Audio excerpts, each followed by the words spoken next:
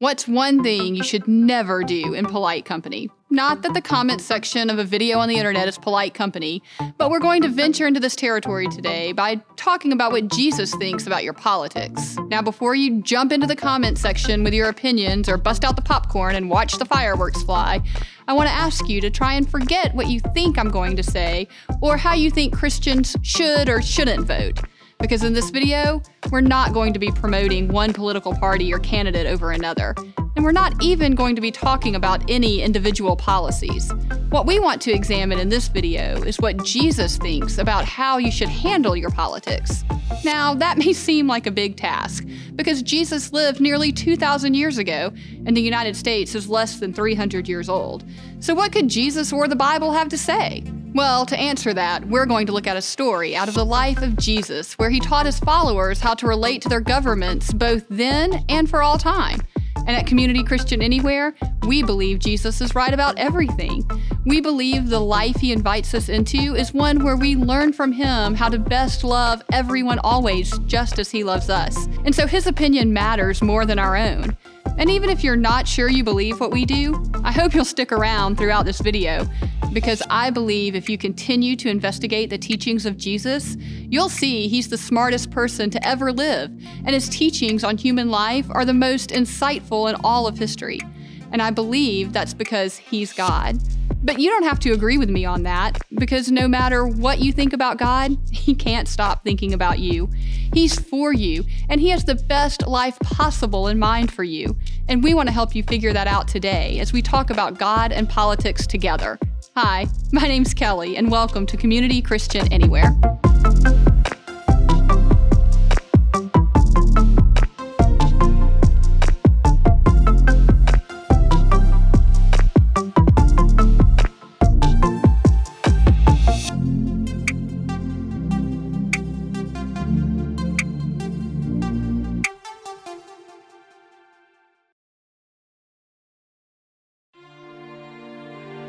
Then the Pharisees went and plotted how they might trap him into saying the wrong thing. They sent their followers to him with the Herodians. "Teacher," they said, "we know that you're truthful and that you teach God's way truthfully. You don't care what anyone thinks about you because you don't try to flatter people or favor them. So tell us what you think. Is it lawful to pay tribute to Caesar or not?" Jesus knew their evil intentions. "Why are you trying to trick me, you hypocrites?" he said. "Show me the tribute coin." They brought him a dinar. "This image," said Jesus, and this inscription, who do they belong to?" "Caesar," they said. "Well then," said Jesus, "you better give Caesar back what belongs to Caesar and give God what belongs to God." When they heard that, they were astonished. They left him and went away. Now, this is a pretty famous story out of the life of Jesus, and maybe you've heard it before. But one of the things that's often missing in this passage is that Jesus implies that the question about taxes to Caesar and the law of God, it's a violation of the law of God itself. He does that by responding to their question about something being lawful with a commandment given by God to Moses. This command, he replies with, by implication is, do not put the Lord your God to the test. For those of you who are listening who are Bible nerds like me, you know that this is the same response that Jesus recites when he's tempted by the devil in the desert. Jesus knew that their question wasn't an honest question. It's a trap or it's a test. Therefore, the question itself, it's breaking the law. So he replies, "Why are you putting me, I'm God after all, to the test? Teacher, is it lawful to pay taxes to Caesar or not? Should we or shouldn't we? Jesus, yes or no?" If you've ever heard the beginning of the good news of Jesus, read at Christmas time, you know that the whole story of Jesus begins with Caesar decreeing that the whole world should be taxed. And in a few days after this question, Jesus will stand before the Roman governor, and these leaders will lie and say that Jesus is claimed to be the king of the Jews and has told his followers not to pay Caesar the tax. Now, the tax in question was the Roman head tax, or a census tax. It's levied on every person for the privilege of being a Roman citizen. You might be interested to know that it's the same tax that brought the word gospel into existence. That word gospel, it's what Rome referred to when they would make the announcement to you, Caesar has conquered you. Good news. Caesar is no longer your enemy. He's now your emperor and also your God. And now, hear the good news. You have the awesome privilege of paying taxes to cover the cost of having been conquered by Caesar. Now, this in particular tax, this one we're talking about, not only was paid with a denarius, or as our text calls it, the tribute coin. It was made from the imperial mint, and it wasn't a whole lot. I recently saw it calculated in today's dollars as about $20. So the tax isn't that oppressive, but it was incredibly offensive to the Jewish people. On one side of the coin, there's this image of the emperor, Caesar Tiberius. And on the other side is this inscription, Caesar Tiberius, Son of God, our great high priest. For a Jewish person, just to carry that coin meant that you're breaking the first and most basic commandment. You can't have any other God than me. And therefore, anyone who carried it was considered ritually unclean, and they could not go into the temple. Which for some of you, you'll know that Jesus overturned the tables or the money changers, and that just tells you what they did. They were money changers. They set up shop in the temple grounds to profit off the Jews who needed to exchange money currency before they worshiped or made an offering. You have these Roman coins, you're carrying them around, they make you ritually unclean, but you want to come and you want to give lip service to God? Well, we got you covered. Give us your Roman coins, and for a small carrying fee, we will give you temple coins. You see how the system works? Teacher, is it lawful to pay taxes to Caesar or not? Now, you can see why they laid what they think is the perfect trap for Jesus. Get in trouble with the Romans for saying, don't pay any tax. Get in trouble with the crowds by saying, hey, stop this hypocrisy in the temple of changing out the coins. There's a whole lot going on. Today's passage takes place during Holy Week on Tuesday before Friday when Jesus dies. On Sunday before this passage, Jesus rides into Jerusalem to a king's welcome. On Monday, the day before this passage, Jesus cleanses the temple. Jesus pitches a temple tantrum, crashing over all the cash registers in the money changers and the animal sellers and driving them from the temple grounds. And that's when they decide to kill Jesus. Why? Because there's more going on here than you can see on the surface.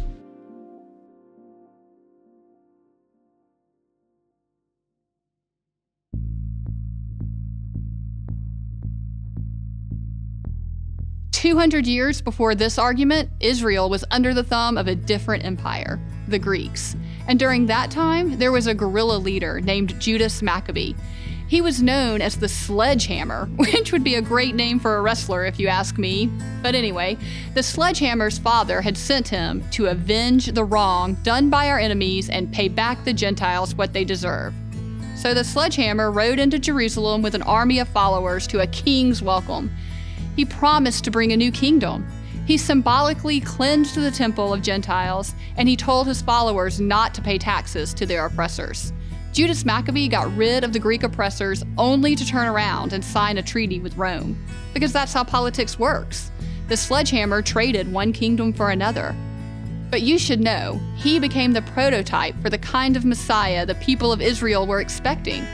That's 200 years before the conversation about Caesar and taxes. Now, just 25 years before that conversation, when the little boy Jesus was running around Nazareth, another Judas, who was named after the Sledgehammer, Judas the Galilean, also called for his followers to not pay the Roman tax, and he rode into Jerusalem to shouts of Hosanna. He cleansed the temple, and then he declared that he was going to bring a new kingdom with God as their king. And Judas the Galilean was executed by Rome. Now do you see the problem more clearly? Jesus the Galilean had been teaching about the kingdom of God, his Father's kingdom, for 3 years.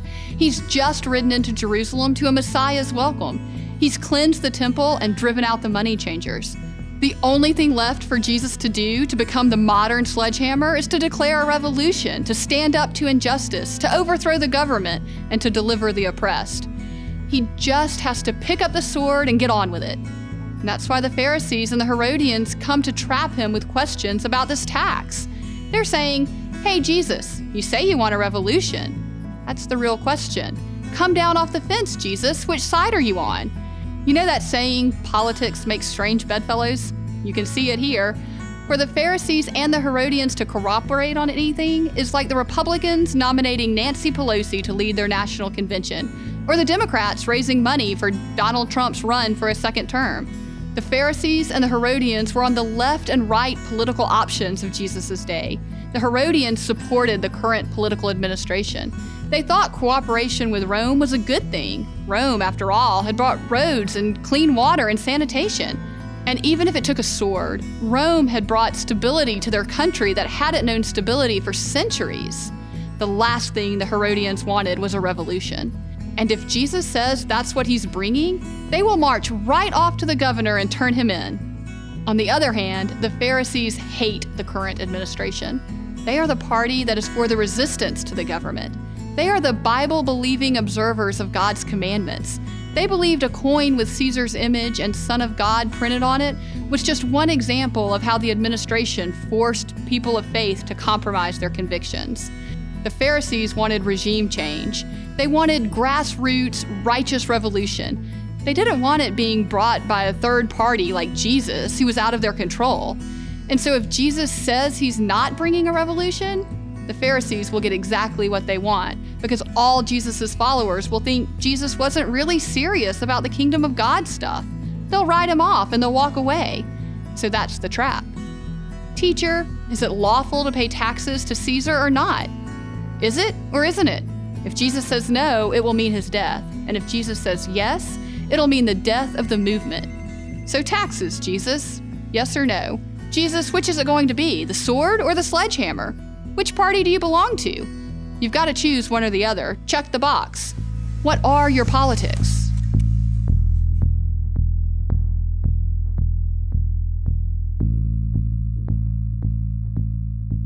So Jesus asked for the coin, and then he asked them, whose image is on this? And the Greek word that Jesus uses for image is icon.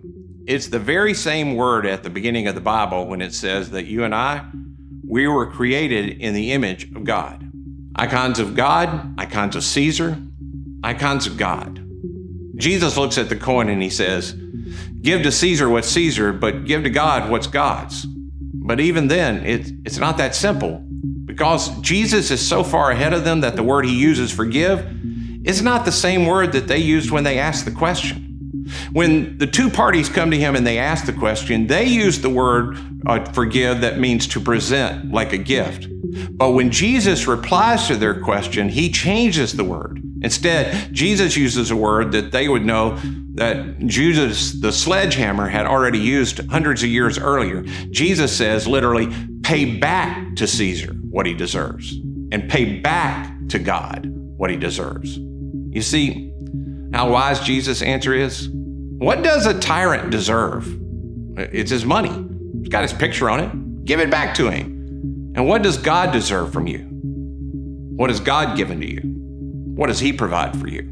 Well, everything. So Jesus is saying, you can give to Caesar what bears his image, but you can't let Caesar stamp his image on you, because you bear God's image. Jesus is saying, you can give to Caesar what belongs to Caesar, but you can't give to Caesar. You can't give to the nation. You can't give to your politics. You can't give to your ideology. You can't give to your party affiliation. You can't give to your tribe. You mustn't give to those things what they demand you give, which often feels like you must give them ultimate allegiance. See, Jesus is so smart. He just refuses the premise of their question. The two parties, Pharisees and Herodians, they assume there's just a two-party system.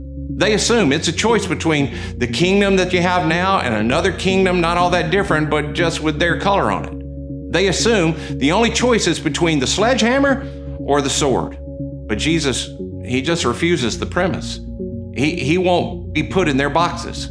He won't choose sides. Jesus refuses to accept their premise because his movement, it's about defeating his enemies by giving himself up for them. His movement, it's about overcoming sin by suffering for sinners.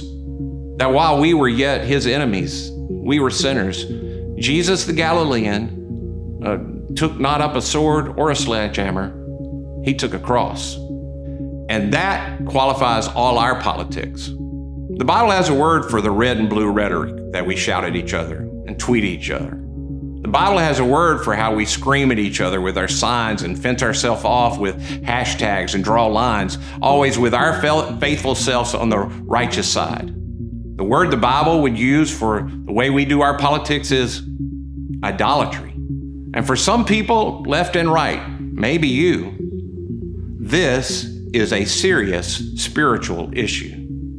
So here's my one simple bipartisan prescription. And if we would take it, it could change the way that people see the one whom we worship, that he really is the only hope for us and our friends and our enemies.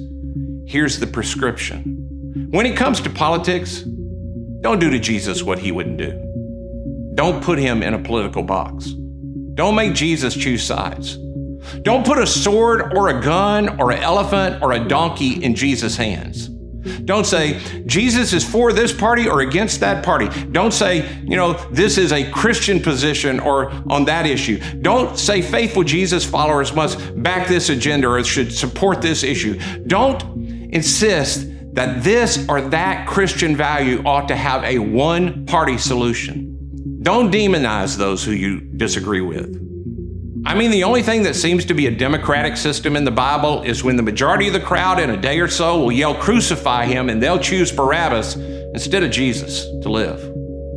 That's my God and country prescription. Stop doing to Jesus what he wouldn't do to himself. And if you're a follower of his, don't mix your allegiances. You've been stamped with a different image. Now, as much as you might like me to do it, I can't end there. While I do believe my prescription calls you back to where God wants us to be, if I stop here, I haven't taken the chance to do much more than to make some of you feel good about yourself and others feel bad. And I pointed to what we can do to solve our problems. But at the heart of Christianity is the truth that we can't solve our problems. The good news of Jesus is never about the good that we can do in Jesus' name. It's the good news of what God has done in Jesus for us to bring glory to his name. The good news always points to God's work in Jesus. So every story in the account of Jesus' life, the account of his teachings, they're not primarily about a topic or this topic or that topic. They're stories about Jesus, about his work for us. In the entire Bible, it's not an encyclopedia of the universe. It's a unified story that leads us to Jesus from first to last. I mean, the center of all the Bible is about Jesus and his grace given for you freely by bleeding and dying and rising. That means that today's passage, it's not about us or what we should do or not do with regard to our interaction with human governments. This account is about Jesus and what he has done to bring us to himself. One professor I had years ago said, we must always be looking for the good news of what God has done for us in Jesus in every account. In the passage, the good news is hidden in plain sight. Teacher, is it lawful to pay Caesar taxes or not? But knowing their hypocrisy, Jesus said to them, why are you putting me to the test? Bring me a denarius and let me see it. Now, it's not stated here, but it's really hard to deny. They didn't seem to have any trouble finding the coins. I imagine all of them at the point he says, hand them one, they reach into their robes and they pull them out, which means they were all already lawbreakers asking him about how to keep the law of God. But don't miss the other thing that's obvious. Who doesn't have a coin? Jesus. He had to ask for one. The coin that condemns under the law, the Messiah, God's chosen, he's not carrying one. His pockets are empty. Because as Jason Micheli says, he stands alone with empty pockets, but a full, righteous heart. Jesus tells his cousin John the Baptist that he's come in the flesh not to judge and condemn sinners, not to turn sinners into non-sinners, not to get sinners to straighten up and fly right. He says he's come in order to fulfill all righteousness. Jesus is not just a substitute for us on the cross. He's our substitute in his faithfulness. He comes in order to fulfill all righteousness required by the law. And we're told that at our baptism, we're forgiven and his righteousness becomes ours. See, the currency exchange that really matters isn't what happened with the money changers in the temple.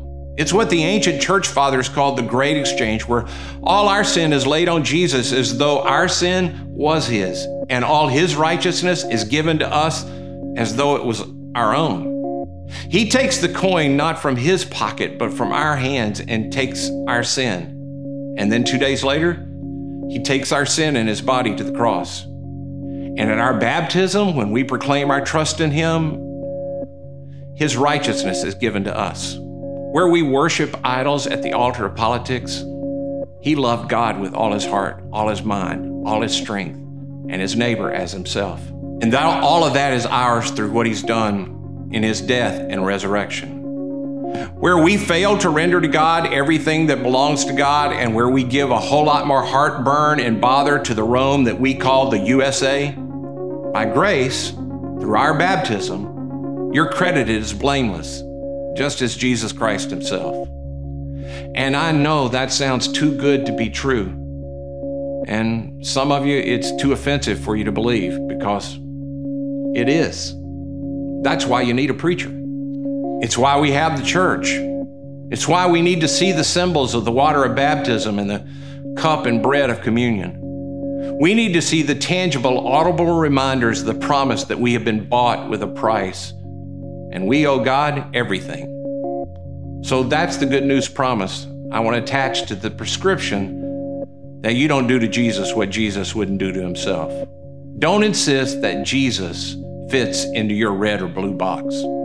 Don't give to a government what ultimately belongs to God, which is your allegiance, because you've been gifted God's own righteousness, which frees you up to have the right to be wrong about politics or people or anything really for that matter. You're free to make foolish choices politically. You have the right to be wrong because Jesus offers you his perfect righteousness. But here's the truth. So does your neighbor. They have the right to be wrong too. So our best move is to give to God what belongs to God. Your life, your allegiance, your love, and to do what he asks you to do, to love everyone always.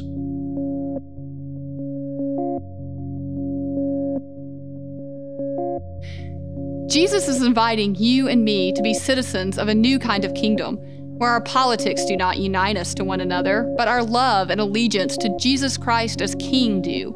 And in this new kingdom, we are adopted into the family of God with brothers and sisters from all over the world who may not look or even vote like we do, but are fully devoted to loving everyone always just as Jesus has loved us. And we want to help you step into a community like this here at Community Christian Anywhere, because church was never meant to be content you consume, which is all that this video is right now, but church is a community where you can be committed to. And we'd love to help you take a step into our community right now. You can text the words "next step" to the number on the screen, and someone from our team would love to reach out to you and help you figure out what your next step with our community is. But most importantly, as you leave today, I hope you know that no matter what you think about God, he can't stop thinking about you.